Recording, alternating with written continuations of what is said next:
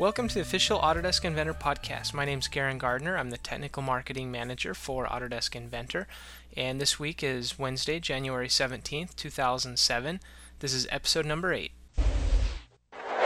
I wanted to welcome everybody in from the new year. It's taken a little bit longer than I expected to get a new podcast out. In fact, I received a couple of emails with people wondering if I was actually going to do another one. But we're definitely alive and kicking here in Portland.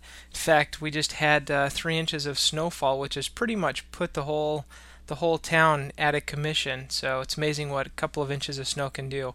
And I'm working from home today and thought, what better thing to do than do a podcast? So I'm going to take a little bit of time and cover some news items. There's a handful of news items that have kind of snuck up on me. I've got a technology piece that I want to talk about, a resource piece as well, and then I've got a handful of tips and tricks. So with that, let's jump right into the news.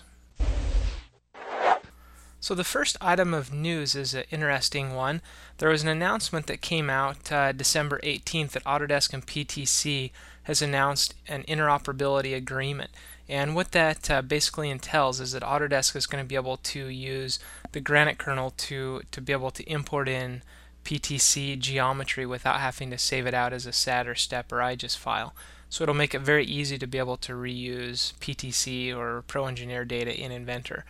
We're also going to allow them to use our real DWG software development toolkit, which will allow them to bring in AutoCAD geometry much easier and much cleaner.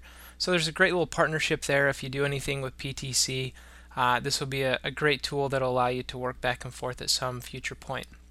Our next news item comes from Catalyst, and they had an awards, basically an all-star award for the best of 2006. And several of Autodesk products made it up there, Inventor being one of them. And they just mentioned in the little article, in fact I'll put a link in the show notes, but just talked real briefly about Inventor 11 and how far we've come from the inception of Inventor, and a lot of the great functionality that is found in there, and that it's become quite a competitive piece of software in the 3D CAD industry. So if you get a chance, take a look at the awards, the best of the best for 2006. It's kind of a fun little thing to take a look at and see what actually came out in 2006. Our next article comes from, it's a success story for Phoenix Gold. Phoenix Gold makes high-end car audio, and for any of you car nuts out there that like car stereos, probably are familiar with who Phoenix Gold is. They're actually based here in Portland, Oregon, and they've used Inventor for some time to design a lot of their products. They make both amplifiers and speakers and a number of other components. And their latest amplifier that they have just released came out a little bit ago, and it was all done with Inventor. They were able to take full advantage of a lot of the 3D capabilities in Inventor, and it has hundreds of components that fit in their little tight enclosure, and they were able to use Inventor to make sure there weren't any interference, or plenty of clearances, and really take full advantage of all the documentation and everything with that. So excited to see a nice little write-up on them. I'll put a link in the show notes if you're interested in taking a look at Phoenix Gold, some of the things that they create, and how they're using Inventor. It's a nice little article. So with that, we have one more article, and this is our Inventor of the Month for December 2006. And the Inventor of the Month is MERU, and that's an acronym. It's for Medical Engineering Resource Unit. And these guys make the little motorized wheelchairs for disabled children. And surprisingly, they have wheelchairs that start out for 1-year-old to 5-year-old children that have disabilities. And they're using Inventor to do their design work on there. And these little wheelchairs are pretty sophisticated wheelchairs. There's a lot of moving parts and a lot of things going on. So if you get a chance, this is also a nice little article to see how these guys are using Inventor, and it's great to see somebody using Inventor that's making people's lives better. This is a neat little story.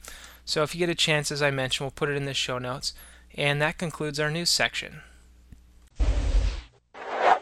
So our next section is the technology section, and I wanted to talk about a utility that is put out by Autodesk. I was talking with a customer a week or so back, and they were struggling with having newer versions of an AutoCAD file that they weren't able to open up in an older version of AutoCAD.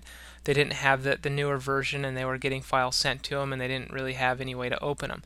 And they weren't aware that there's a utility that Autodesk has called DWG TrueConvert that allows them to open up these files, or basically just run these files through a converter and tell it to save them down to clear down to an AutoCAD R14 file.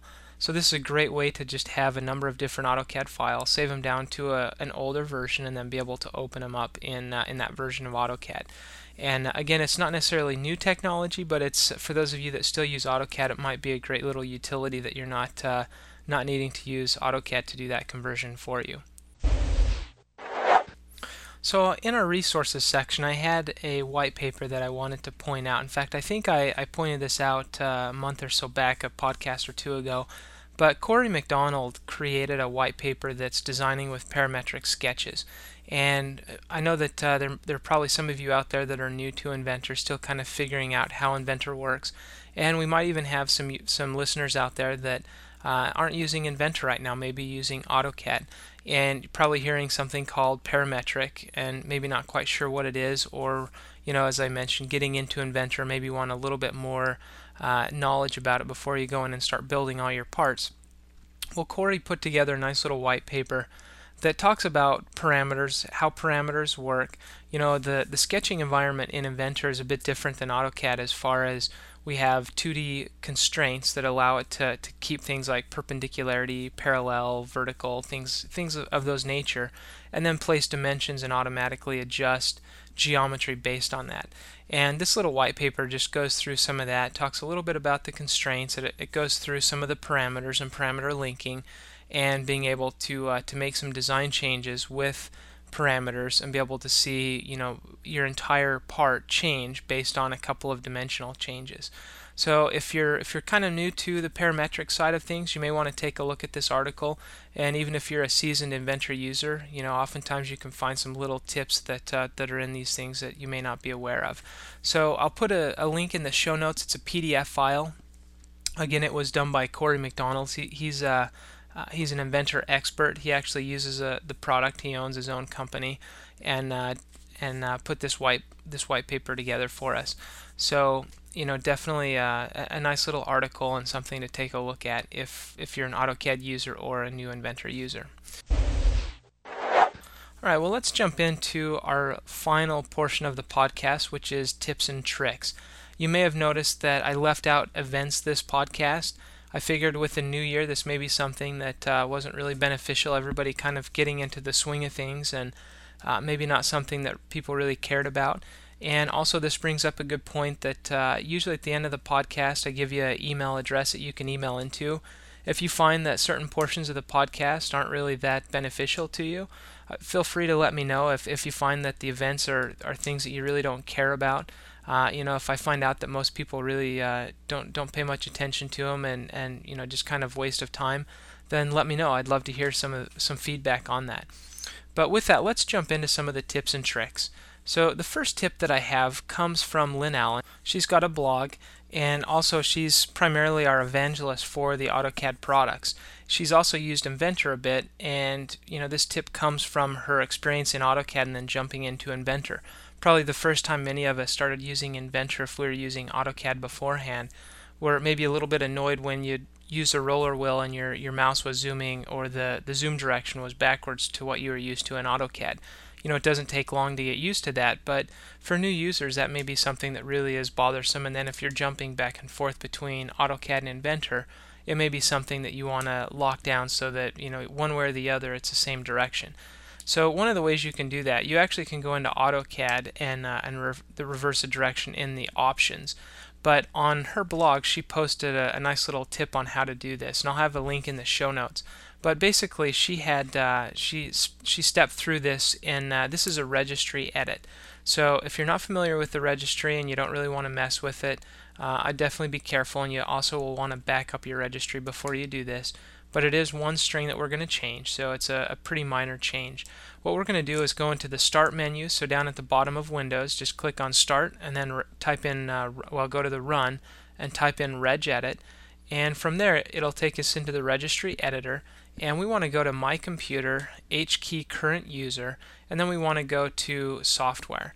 Once you're in there, what we want to do is burrow down a little bit into Autodesk Inventor Registry version 11.0, and then under System you'll find Preferences and Display. So that is down there a little ways. But once you're in there, you can double click on the Viewing Command option, and you'll want to change that from 1 to 3. So if you make that change from 1 to a 3, you'll notice that your zoom direction is now changed to the default of AutoCAD. So just a real easy way to make it the same as AutoCAD if you're familiar with AutoCAD and you like its zoom direction better, or if you'd rather, you can go into AutoCAD and reverse its zoom direction as well, and she's spelled both of those out there. But nice little tip from Lynn Allen. And the next one we have is from Avitech. They've got providing flat patterns to manufacturing. And those of you that create sheet metal parts, a nice little tip that I didn't discover for a little while, that from the sheet metal part, the flat part, if you want to save this out as a 2D drawing, or not a 2D drawing, but a 2D DWG, you know, a lot of you probably create a drawing first and then export that out as a DXF or DWG. But you can actually right-click right on the flat pattern and do a Save Copy As and tell it to save as a DXF, DWG, or SAT file. And that saves definitely a nice step from having to go through the drawing environment to do that. So the Avitech tip goes kind of steps through and explains how you can do this and some of the steps for that. So it's a nice tip put on by Avitech, and they go into some nice detail even into some of the XML language for the flat pattern. So anyway, take a look at that. I'll have a link in the show notes. Our next tip that we have is one that I put together. Amy and I just got back from Germany, and I actually have a nice little picture of her on our blog. She fell asleep on the train, but in the same blog I put together a couple of simple little tips, kind of New Year tips, that they're fairly basic tips, but some of you may not be aware of these little tips. If you ever have had a feature that you've wanted to copy from one location to another, say a slot or something that you want to take from one face to another, you can actually easily do that by going into the browser, right-click, selecting the feature, right-clicking on it, and doing a copy, and then moving over to another face. You can right-click and do a paste, and it'll paste that over, very similar to if you would create an I feature. So you can also do that between parts. So if you wanted to take a feature from one part to another, you could have both of them opened up in Inventor and set focus on the one that you wanted to copy the feature from, move over to the part that you want to copy the feature to, and then simply right-click on the face and paste it in place. So it's a really nice way to be able to share features from one part to another or one face to another. The other tip that I wanted to talk about was the other half option in assembly constraints. You know, quite often when I'm talking to Inventor users, it comes up that in assemblies, when they have constraints that go bad, it's sometimes difficult to interrogate the assembly and figure out what's going wrong. And one of the things that was added, I believe in Inventor 9, was in the constraints, and it might have been Inventor 10, but if you have an assembly constraint and you want to see where the other half of the constraint belongs, so you may have two parts in the assembly, and you know there's a constraint that belongs to both, the same constraint that is shown under each of those parts, you can actually go to one of the constraints, right-click on it, and select other half, and it'll take you in the browser to the other part where the other constraint is. So it makes it very easy to navigate in the browser to the other part that it's constrained to. And you also can tell it to isolate components. So if you right click on a constraint, you can tell it to isolate components, and it'll turn the visibility of all the other components in the assembly off other than the two constraint components. So those are a couple of really great ways to be able to see what's going on in your assembly if you need to analyze how it's constrained or how it's put together. So I've got a couple more tips that I thought that I would add in here, just kind of a New Year tip podcast. The other one I wanted to talk about is editing standard content. The other day I was working on an assembly and I wanted to change the part color of some of the standard content. And as I was going through it, I thought it might be something that many of you have run into and maybe not realize there's a quick workaround to this. You know, typically the standard parts comes from your your project. Depending on your project, where you're pointing to your standard parts, it knows that different components from your content center, that they're standard parts and you shouldn't change them. However, if you want to go in and make some changes to them, one thing you can do is change the project to be a default project or a different project that's not pointing to the location where they're at and specifying it as standard content. So the default project is a great project to do this.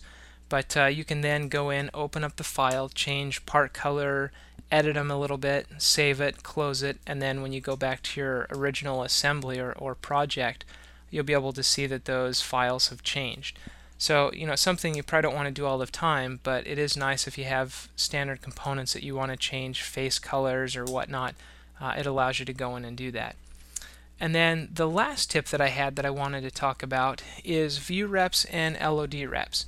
We've had view reps in the product for some time, and they allow you to simply create, you can create a new view rep, turn components off in that view rep, and then when you switch back and forth between multiple view reps, it'll save the camera location and the visibility of components, and even if you've done assembly color overrides, it'll keep those as well. And then LOD reps allow you to suppress components. So this is different from turning the visibility of components off. This is new to Inventor 11. But you can create an LOD rep and select certain components and suppress them, similar to suppressing features, and it removes them from memory. So this is a really nice way to lighten up your assembly. You'll notice that if you open up an assembly that's been saved in Inventor 11, you have 4 different, I believe it's 4 different LOD reps that you can turn all the content center files off, you can turn all parts off, or all components off. So you can essentially suppress all components in your assembly if you want, and then just go and unsuppress certain ones that you may deem necessary to load up. But one of the tips that I wanted to add here is quite often you may create LOD reps, or I'm sorry, if you have view reps in an assembly and you want to create LOD reps that's basically the same thing, only instead of visibility it's suppressing the components. You can right click on a view rep and you'll notice that you can now save that as an LOD rep. So if you have a bunch of assemblies that were created prior to 11 and you want to be able to now take advantage of those view reps as LOD reps, you'll be able to do that and actually save a bit of memory in your assembly. So those are just a couple of nice little tips and tricks for the new year. Hopefully you enjoyed those. As we typically do at the end of the podcast, if you have any feedback that you'd like to offer us, you can email us at inventor.blog.feedback@autodesk.com. You can also go out to our manufacturing blog site and take a look at both what Amy and I put on the blog. We usually do tips and tricks and various items up there, new things to the CAD world, and just a number of fun things up there. And also if you have something that you think is worthy to put on the blog, shoot me an email and we're more than happy to put things up there. So hopefully you guys had a great new year. Hopefully you're looking forward to 2007, and we'll catch you next podcast.